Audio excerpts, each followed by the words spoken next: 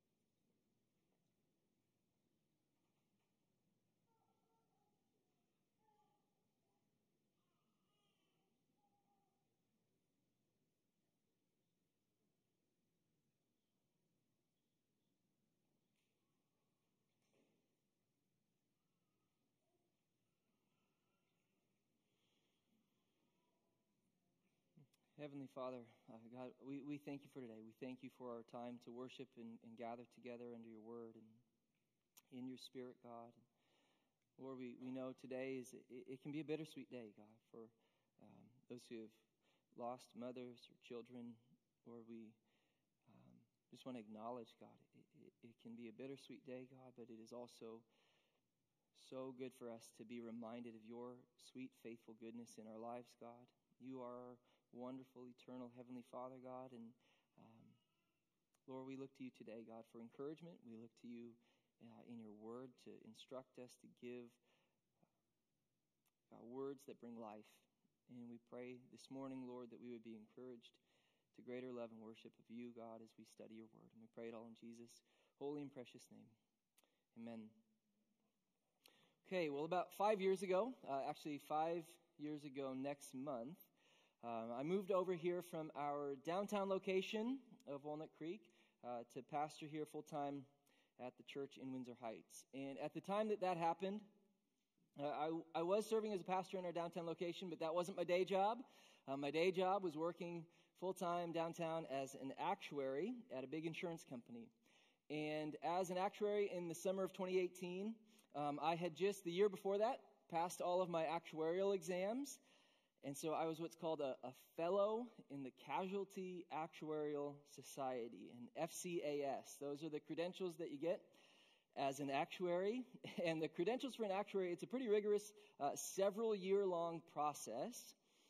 And not that many people make it all the way through the process. But what those credentials allow you to do are basically two important things. One, insurance is a highly regulated industry. And so credentialed actuaries are required to sign off for big insurance companies on the reserves that they hold and the price changes that they want to make. And so that's one thing that credentials allow you to do. But then the second thing those credentials allow you to do, even more importantly, is they allow you to make a lot of money without having to work very much. It's just a nice, easy 9-to-5 job. And there's not a lot of professions better than being an actuary. It's low stress. And once you have your credentials, you're pretty much set. You get to reap the spoils of making it through their ridiculous exam process. And your credentials, they allow you to get just about any job that you would really ever want to have. And like I said, the summer of 2018, I had just gotten through this several year-long exam process. I was working about the best job a guy could ask for. I didn't have to travel. I probably worked like 30 hours a week. On a long week, I had clear work-life boundaries. Nobody was really ever critical of me. They paid me really well. I was driving a Corolla. I know. Got to lead a big team of people. People thought I was good at what I did. It was great. It was a wonderful time of life. And honestly, I think God was really honored in it. And I think the reason why God is honored in it is that the workplace is so important, and it is such an important thing that there are Christians representing Jesus in just about every profession in the world. God is honored by that. And honestly, I think God may call me back to being an actuary someday. But what happened in the summer of 2018 was this. Through a lot of circumstances that I would have never scripted, God brought about a need in the church for somebody to jump in here and pastor full-time at the church in Windsor Heights. And at the time, our pastoral team felt really led by the Lord that they should ask me and my wife to move over here and to pastor in the church, to leave our church location, to leave my job, my career, my credentials behind, and to start working for the church full-time. And so when we were asked to do that, that meant we had a pretty big choice in front of us, as you can imagine. And in one sense, the decision that we had to figure out was between like two really different career paths, two pretty different lifestyles, and two pretty different schedules. But in a lot of ways, as we prayed through it, what became very clear to both of us was that we weren't really choosing between two career paths or two lifestyles or two schedules. Given a lot of variables and the specifics of the situation, what became clear to both of us was this. It was really a choice between the world and the Lord. Do you want to follow the world? Do you want what the world has to offer? Or do you want to follow the Lord? If you want the world, you can have it. Or you can walk with God. But in this specific situation, given a number of the specific variables, it was really clear to us, you can't have both. And you've got to choose. And I believe every person is going to have times in their life when you are facing that exact same question. Very different circumstances, no doubt. The circumstances that we are put in order to be brought into that situation are going to be very different. But I believe every single person is going to have times in their life when that question is staring you in the face. Do you want the world or do you want the Lord? You can't have both. So which is it? And in our passage today, that is exactly the question that is staring Abraham in the face. Okay, and we will see how Abraham responds to that question, but not only that, we're going to get into the heart of Abraham. And we'll see why he makes the choice that he does and responds to the testing of God in the way that he does. And as we get back into our passage today, the way we're going to tackle it is we're going to go back to the observations we made in our passage last week. And we're going to remember those observations. We're going to add a little bit to those observations. And then we're going to fill in that third observation. Why? Why did Abraham respond the way that he did? So we'll touch on how Abraham does not respond. We'll add to the list of how Abraham does respond. And we'll answer the question, why? Why does Abraham respond to the test the way that he does? But before we jump into that, I just want to make sure that we're caught up to the narrative here, okay? So today we're in the second half of Genesis 14, but at the beginning of Genesis 14, what's going on is that Abraham and Lot have embarked on a very long journey together. And Abraham was called by God to a land that God promised to show him and to give him. And Lot had gone with him because in a lot of ways, Lot was like a son to Abraham. And that's important for us to understand. To sense the weight of the whole situation, we need to understand their relationship. Lot's father was Abraham's brother, and he had died. And Abraham did not have any sons of his own. And so in a lot of ways, Lot was like a son to Abraham. And they have gone together on this long journey that God has called them into. And they have settled near the Dead Sea. Abraham to the west of the Dead Sea in a place called Hebron. And Lot to the east on the southern part of the Dead Sea in a place called Sodom, a city called Sodom. And Sodom at the time was part of a group or an alliance of 5 cities. And these 5 cities, they were aligned together underneath 4 bigger, stronger, faster, more powerful cities. Okay? And they paid tribute to those 4 kings, and they served those 4 kings, those other 4 cities. And this group of 5, after 12 years, they get sick of doing that, so they stop paying tribute. They rebel against the 4 kings. And as we arrive at Genesis chapter 14, those 4 kings, they're not having it. And so they show up on the doorstep of these 5 cities, and they're not there to negotiate. They're also not happy, and they are ready to make heads roll. And so they dominate these 5 cities. They ransack them. They take everything from them, men, women, children, possessions, all of it, including Lot and all of Lot's possessions, because he's living in Sodom. And Abraham, he responds to this challenge, to this situation that tests his faith. He responds in faith. He goes out, he fights against them, he rescues his nephew Lot and all of the men and women and children who are with him and all of their possessions, and he brings them all back. Okay? And this is the situation that we then find ourselves in as we arrive at Genesis chapter 14, verse 17. Abraham, in the first half, he has been tested through suffering. He really has been tested by God in a desperate situation. And now in the second half of Genesis 14, he's going to be tested in success. And in a lot of ways, it can be easy to seek God when we're suffering, when we really have no other place to turn.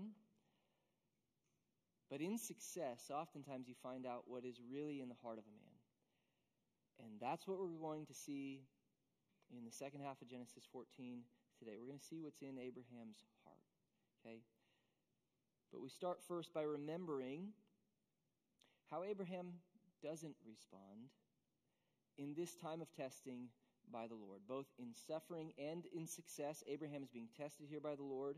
And we need to first remember how Abraham does not respond to the testing of the Lord. And we said last week, Abraham, he doesn't respond in self-pity or self-justification or inaction. Abraham, he doesn't blame others. He's not a hypocrite. He's not self-righteous. He embraces the situation as it is unfolding in front of him, and he deals with it. He deals with the circumstances that God has brought into his life. And the fact that he doesn't give in to self-pity, this is a huge deal. Okay, I just want to press into this for 2 seconds here. Self-pity is like an addictive drug. And Abraham, he doesn't wallow in self-pity. He doesn't just see how everything... See, it's so easy sometimes in self-pity. What we will tend to do is we'll see everything that happens in life through the lens of how it affects me and my family and what I don't like about it. But he doesn't do that. And self-pity, like I said, it's like an addictive drug. But it's like gospel kryptonite. Okay, it's poison for the soul. And Abraham does not walk or wallow in self-pity when things don't go the way that he wants them to. Instead, notice how he does respond. We need to pay close attention to the response of Abraham. And the overarching theme of the response of Abraham, we can say, is faith-filled. Abraham, he responds by faith. And we'll see 3 different responses of Abraham. The first we saw last week in the first half, which is that he fights for and rescues Lot. He goes out and fights and rescues Lot. Okay?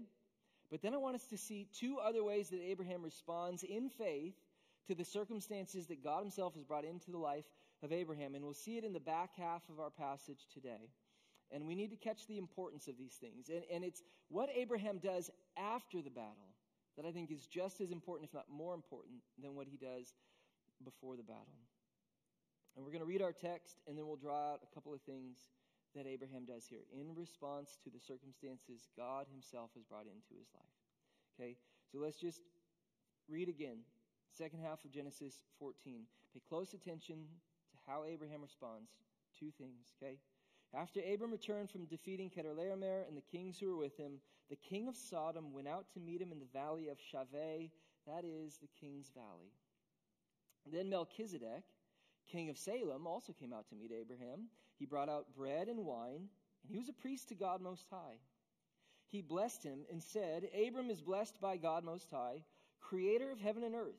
And I give praise to God Most High, who has handed over your enemies to you. And Abram gave him 1/10 of everything. And then the king of Sodom, so now we're talking about the king of Sodom, said to Abraham, give me the people, but take the possessions for yourself. But Abram said to the king of Sodom, I've raised my hand in an oath to Yahweh, to the Lord God Most High, creator of heaven and earth, that I will not take a thread or sandal strap or anything that belongs to you, so you can never say, I made Abram rich. I will take nothing except what the servants have eaten. But as for the share of the men who came with me, Aner, Eshcol, and Mamre, they can take their share. Okay, so we're gonna spell out the 2 ways that Abram responds after the battle has been won. But before we do that, we need to understand the characters that we're dealing with here, okay? There are 2 main people that Abraham is interacting with in this situation. The king of Sodom, and the king of Salem, Melchizedek, okay? Melchizedek and the king of Sodom. Now, Melchizedek is a mysterious person in the scriptures. He just kind of arrives here on the scene in Genesis 14. There's no genealogy. There's no mention of his birth or his death. But we do learn a decent amount about Melchizedek in a very short period of time in Genesis chapter 14. Okay? First of all, Melchizedek, king of Salem, his name Melchizedek, it literally means king of righteousness. That's what the author of Hebrews tells us later. Melchizedek means king of righteousness. So this man, Melchizedek, who shows up, no genealogy, no birth, no death, at least not recorded, we understand him to be a king of righteousness. And then king of Salem, it means king of peace. Salem means peace. So you have king of righteousness, king of peace. And not only that, but we know where he is a king, because king of Salem also means king of Jerusalem. Salem is short for Jerusalem. So this man is king of righteousness, king of peace, king of Jerusalem. And Jerusalem at the time is not the epicenter of the nation of Israel. The nation of Israel doesn't exist yet. But Melchizedek is king of righteousness, king of peace, king of Jerusalem. And not only that, but he was also a priest to God Most High. He's God's king priest. He is a priest to God Most High. And he's not a priest to God Most High in the way that most priests were priests. Okay, so priests are priests because of their lineage. But again, Melchizedek, we don't even know his lineage. He's not a Jew because that's not a thing yet. But he is a priest by God's own choosing to Yahweh, to God Most High. So he's king of righteousness, king of peace, king of Jerusalem, and a priest to God Most High.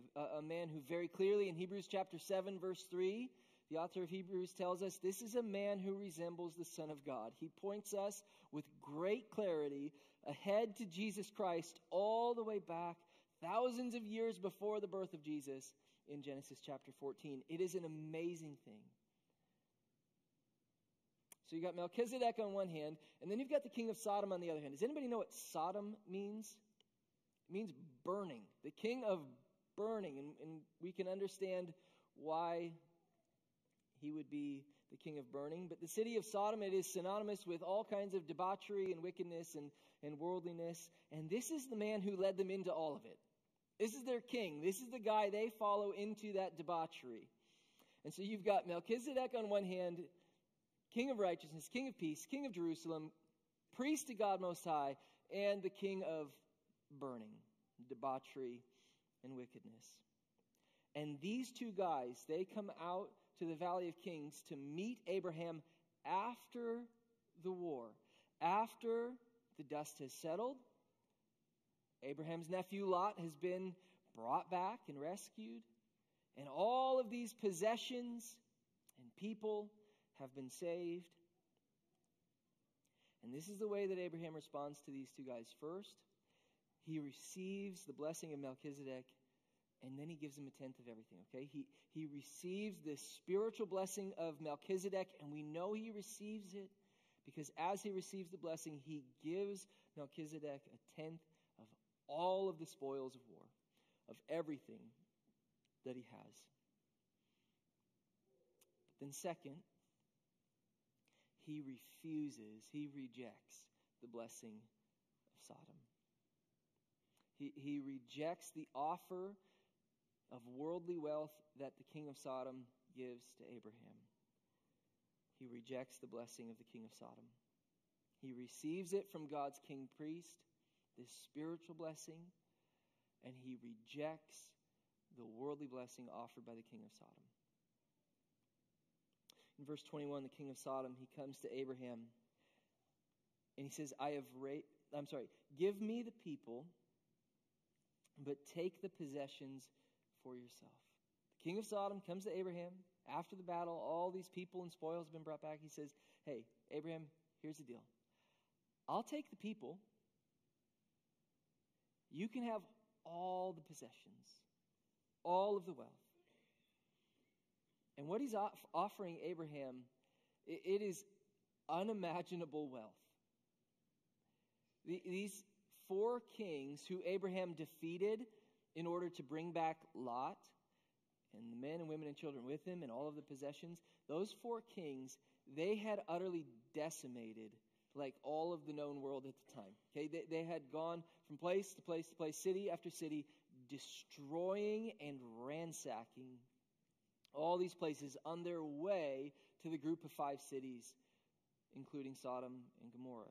Okay, so they don't just have the riches of Sodom or the riches of Gomorrah or the 5 cities that they're allied with. They have the riches of city after city after city.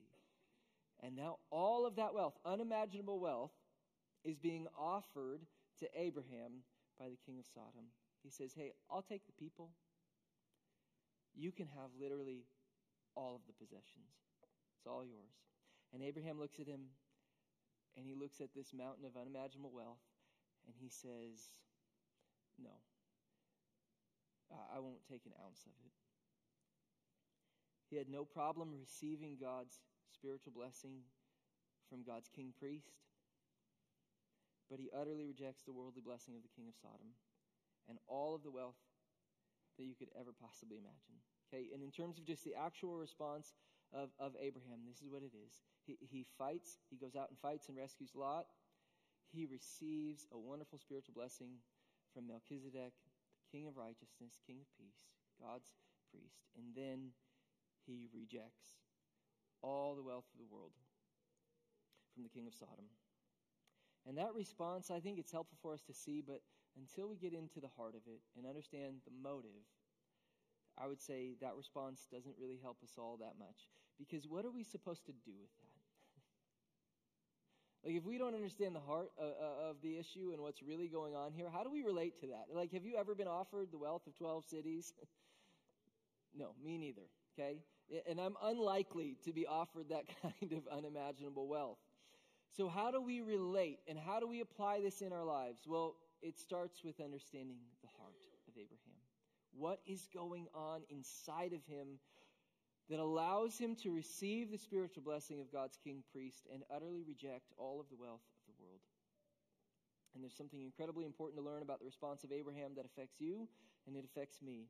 Okay, and it has to do with his motives. Why does Abraham respond the way that he does?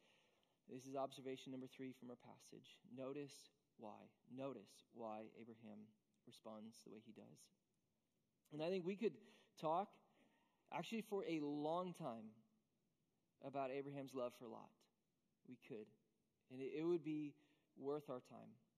Okay?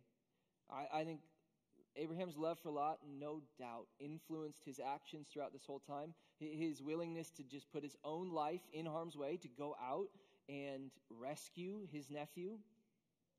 There is such a Christ-like love in Abraham for Lot. So much we could learn from that. Just the way even that Lot clearly does not deserve to be rescued.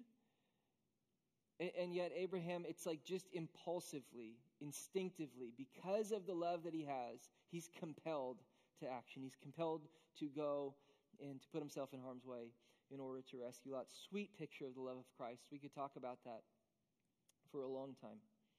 And we could also talk about Abraham's love for Melchizedek, for God's king priest, and that would be worth our time too. And Melchizedek is a man who so clearly points us to Jesus, and it is incredible to see how Abraham, he loves God's king priest. He respects him, he honors him, he desires his glory. He gives 1/10 of everything without even being asked. It's like, hey, what else do you want? And we could talk for a long time, I think, about how this points us to Christ. A love for Christ, a love for God's king priest. If you want to dig into it more this week, you could go back to Hebrews chapter 7. You could go back to our Hebrews message series from last year and get into that message from Hebrews chapter 7. But what I really want us to notice this morning is this. Why is it that Abraham responds the way that he does as all of these circumstances unfold according to God's plan? And I would say this. It is because Abraham, more than anything else, he is moved by a love for God's glory and a love for God himself. He is moved by a genuine, compelling love for God himself. That's what's tucked into his heart. And I want you to pay close attention to the last few verses of our passage. So in verse 21, the king of Sodom said to Abram, "Give me the people." Hey, I'll take the people. But you can take the possessions for yourself. You know, as an introvert, that's like a tantalizing offer. It's like, boy, that sounds kind of nice. Give me the people. You take all of the possessions, all of the wealth that you could ever imagine. Just think about what that would do for your life. You know, if you're anything like me, you have stress in your life related to bills, mortgages, car problems, tuition.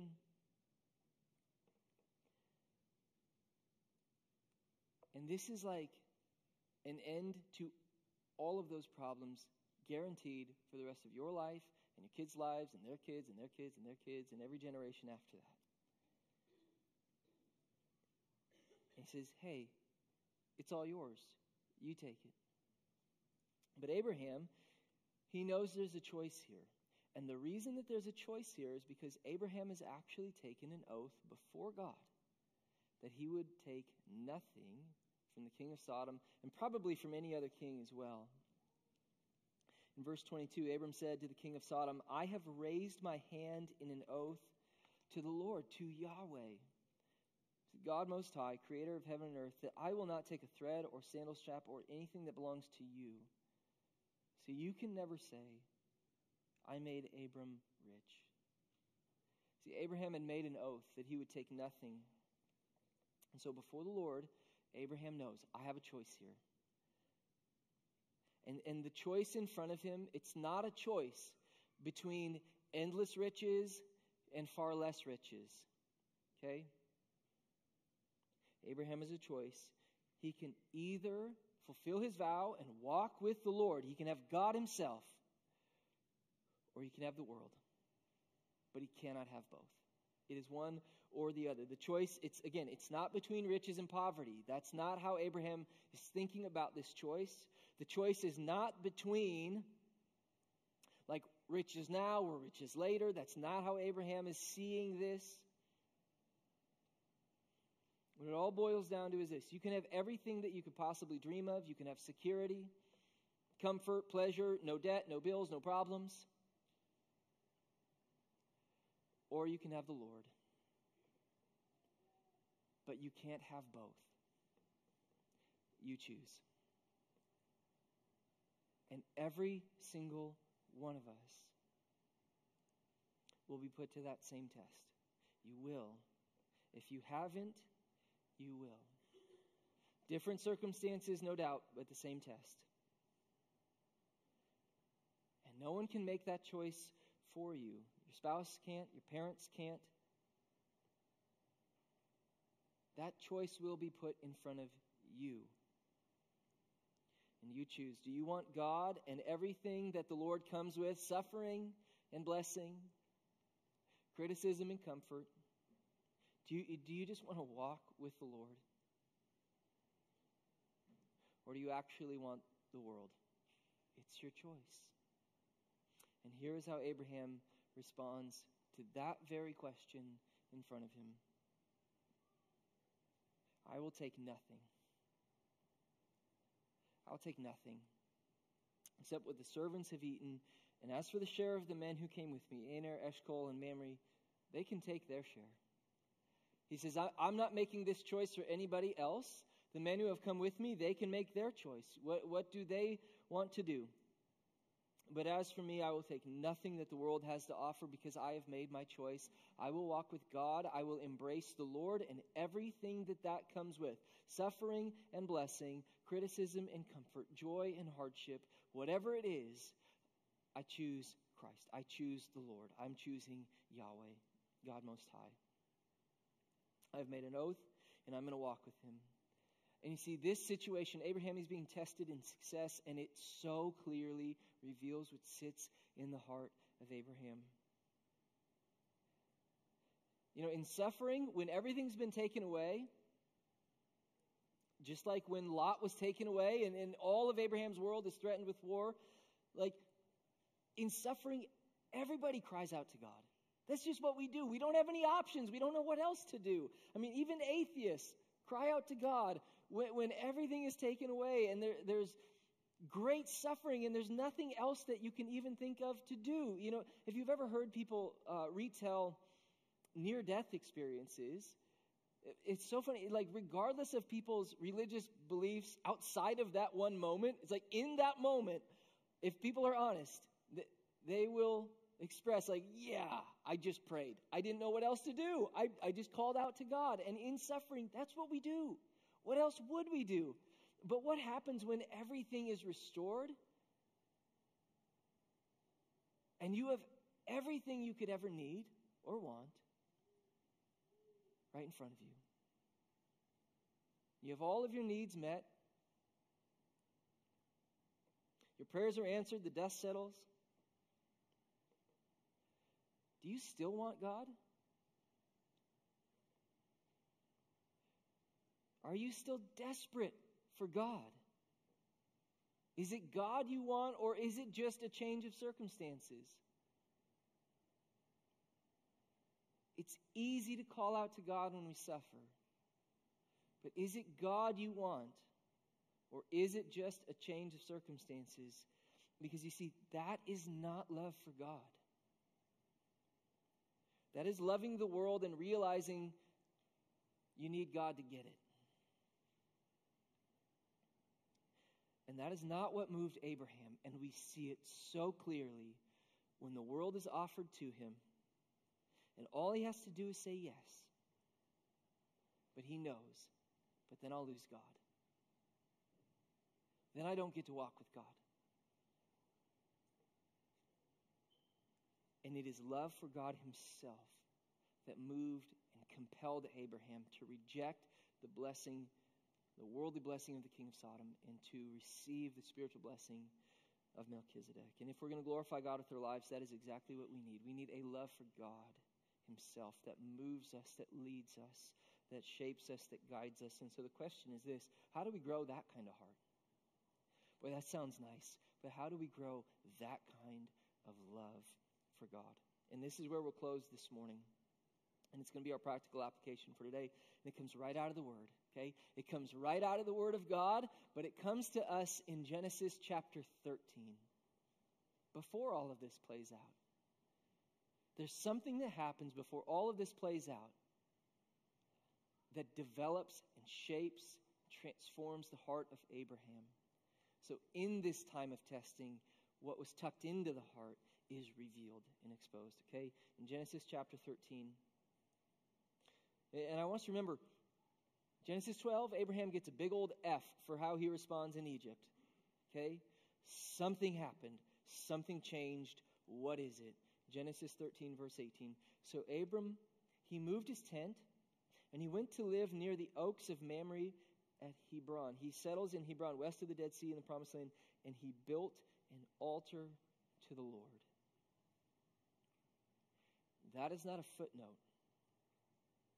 That's the whole story. You know what changed the heart of Abraham? How was he able to walk in love for God? How is it that he could just give up the whole world, all of that wealth, just to walk in faithfulness with God? Abraham was not a hero. We will see that over and over again in Genesis. Abraham was not a hero. But love for God, that is what worship does to the human heart. When we worship God, it changes us from the inside out. Abraham was a man who worshiped God. He built an altar and he worshiped God, and his heart was changed and transformed. No one made him do it. He was a man who built an altar and worshiped God, and worship changes us. Genuine worship transforms the heart, and without it, our hearts, they are prone to grow cold, and they are prone to wander towards the riches of the world, towards idols and the love of the world. And as we close today, here's our practical application. We need to worship the Lord. We need to worship God. We need to worship Jesus. You know, 2 weeks ago, our practical application was to joyfully worship Jesus. And I'm all about keeping things fresh, changing it up. But I'll just tell you, I think God is pressing us as a church to grow in worship.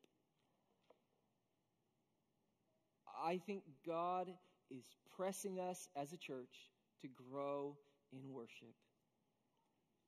And we should not ignore him.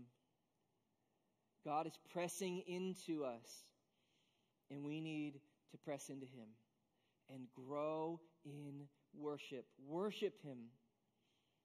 I'll just say it again today. Joyful worship of Jesus is what changes human hearts. It is the joyful worship of Christ that transforms us, that transcends our circumstances. As we behold the glory of God, remember what Paul says in 2 Corinthians, as we behold the glory of God, we worship him. We, as looking in a mirror, we see the glory of Jesus, and we're being transformed into this very same image from glory to glory. It is the worship of our glorious Savior that transforms our human hearts into the image of Christ like no one else in the world. And so let's focus this week. Let's press in this week. 2 weeks ago, I encouraged you, I exhorted you to joyfully worship Jesus, and that is wonderful. But I know how short-lived it can be for us to take something from the Word of God and apply it into our lives. And I just want to tell you again, we need to worship Christ. So let's press in this week to worship Christ, and let's especially focus as we close our time together this morning on the worship of Christ.